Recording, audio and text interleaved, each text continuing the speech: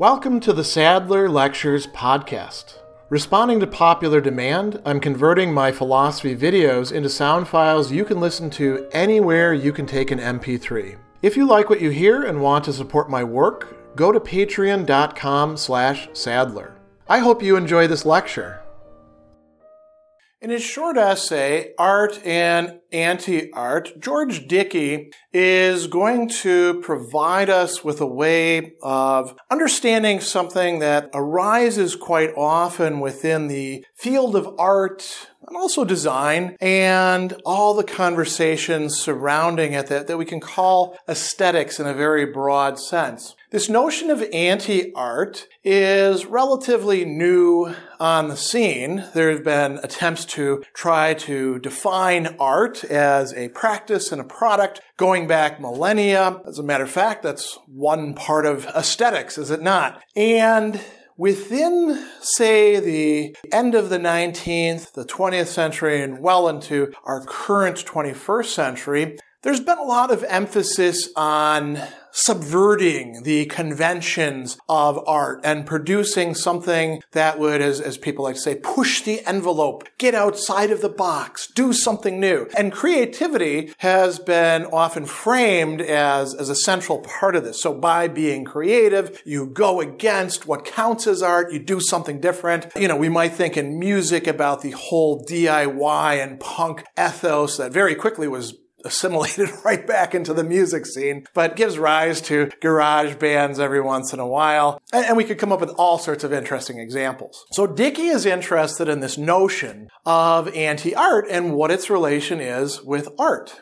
Now, he is going to frame this in terms of what he calls an institutional definition of art. Something that's a different theory than the earlier ones, which tended to frame art in terms of imitation or representation. On the one hand, you might think about going all the way back to Plato and Republic Book 10 and all those discussions, or Aristotle and his discussion of mimesis and the Poetics, all the way into the art as expression period, or art as something that would connect us together. And Dickey is going to take you might say, more sociological view on it, which views things as taking place through what he calls an art world, taking that term, as he mentions, from Arthur Danto. So what we have here is, he says, a focus on the social framework in which particular works are embedded and get to be called art. So what is this art world idea? I'm going to talk about this at greater length elsewhere in reference to some of his other writings.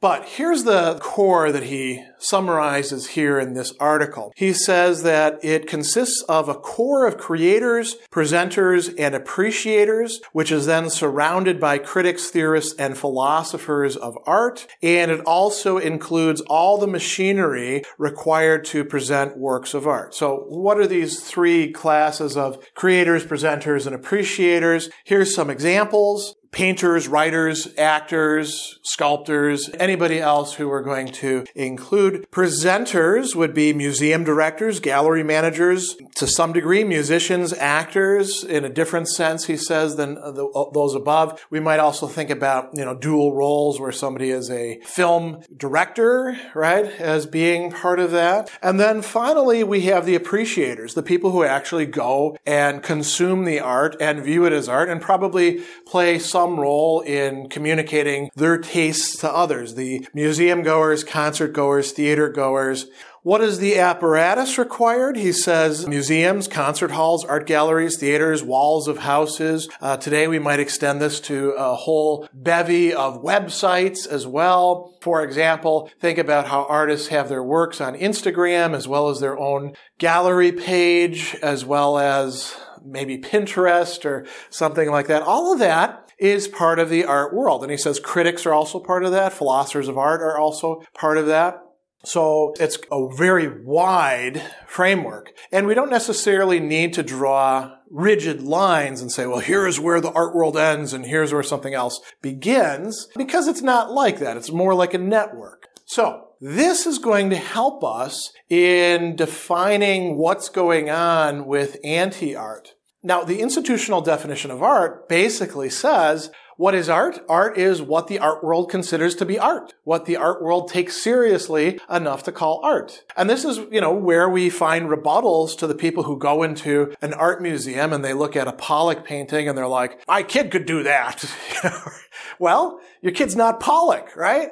The art world doesn't deem what your kid does in splattering paint all around to be any art worth talking about. They might call it lowercase a art, but they take Pollock seriously. Similarly, when Cage has silence as part of a musical composition, that's not the same thing as you sitting in your garage not doing anything, right? Why? Because the art world, in its not infinite wisdom, but whatever wisdom it possesses, has deemed one thing art and another thing not. So this idea has been around for quite a while, right? And you could see anti-art as a way of kind of, thumbing your nose at these conventions of what counts as art and what doesn't count as art. And Dickey says, I'm going to talk about 4 main sorts of things that we can call anti-art. The expression itself, as he says, is both slippery and rubbery. Slippery, sometimes it means one thing and sometimes another. Distinguishing 4 different types of things will help with that. Rubbery, sometimes it and its opposite are predicated at the same time. So sometimes something is called a work of anti-art, and it's also called a work of art. Again, his classification and analysis will help us understand that. So what are the 4 types? We have art in which chance plays a part. You might think about the automatic writing or, people like dripping things randomly onto canvases or setting up a computer program to randomly punch holes in a card or anything along those lines. As a matter of fact, some of the things like, let's say I fill up my mouth with dye and I spit it out onto a t-shirt, right? And it's kind of random where, my teeth and tongue and lips all determine where that splatter of yellow or green is going to go, right? And we say, okay, well, that's not the same thing as art. And the artist can say, yeah, I'm like subverting things, man. I'm going against the intentionality of art. I'm using randomness to do something here. Okay. There have been a lot of compositions done like that. Art which has, as he calls it, strikingly unusual content. This is a rather relative term, isn't it? Art that has strikingly unusual content. If we depict figurative things that usually aren't looked at as being worthy of artistic representation, that's strikingly unusual content, until it's not, right? Or we might use different media. I'm going to do a drawing of ants, but I'm going to do it by using ink that is derived from grinding up ants. I guess that's unusual content. And we could come up with all sorts of examples of that as well. The idea there is that I'm doing something that goes beyond the normal in the art world, and therefore it's anti-art. Then we have ready-mades. This is where somebody takes something, like, for example, this tie, and puts it inside of a frame or on a wall and says, here you go. This is a work of art. Tie number 15, or red tie, or let's call it oceans, because that's evocative of something, right? And people have been doing this for quite a while, right? He brings up Marcel Duchamp, who famously would take things like urinals and put them in a museum and say, aha, work of art, right? Is that a work of art, or is it a work of anti-art? Is he sort of thumbing his nose at the art establishment by doing so? Then we have actions that are done by artists. And he's got this great example here of the New York artist Vito Acconci, who periodically notifies the art world by mail that on certain dates he will mount a stool in his studio X number of times and that this work may be viewed at the designated hours. He also did other works, in quotes, like counting his pulse beats and moving the contents of his apartment to an art gallery. We might think of taking the video of somebody picking their nose. If they're an artist and they say, oh, this is performance art, right? And this is easily recognizable to us now in the 21st century as something that's been done many, many times, right? But it was conceived of as being anti-art. as doing something different than creating a painting. And artists are continually trying to push the envelope in new media. As a matter of fact, we just watched an old episode of House in which there was a performance artist who was making a performance out of her medical diagnosis and all of that. And, you can do any sort of thing along those lines. You say, that's anti-art. Now, Dickey goes on and he says that the first two kinds of anti-art, works which employ chance and works with bizarre content, raise no theoretical problems. They're easily assimilated developments within art, so they're easy to suck back in. And, you let a decade pass, and what was the revolutionary anti-art of the past, people are like, oh, yes, I've seen that all before. That's so 1994. Now we're on to this. Right? Whether it be art in which chance plays a part or art that has strikingly unusual content. Ready-mades present a somewhat different and more rich problem. He goes on and he says that with them, something strange has happened. How can a ready-made, which certainly seems entitled to the label anti-art because it's senseless to contemplate it, nevertheless be a work of art? The answer has reference to the institutional definition of art. He says that Duchamp's ready-mades acquired the status of art because of his declarations. Now here he makes a differentiation. His non-public behind-the-hand stressings to his chuckling cohorts that his ready-mades were not art had no effect. The large public was willing to say, well, I don't quite understand this, but I guess it's in a museum, so I guess it's art. Everybody else, who was in the joke, right? They were like, oh, no, look at these stupid people. They think that this is art. And eventually it becomes art. And there's kind of an interesting dynamic here where things that are being presented in this ready-made fashion as like found objects quickly just become another genre of art that we recognize as art, and art that's only important because it's within the institutional structure. He says that the relation of his public declaration to his private stressings is rather like the relation of testimony under oath to gossip under the gatepost. It's a testimony that actually counts.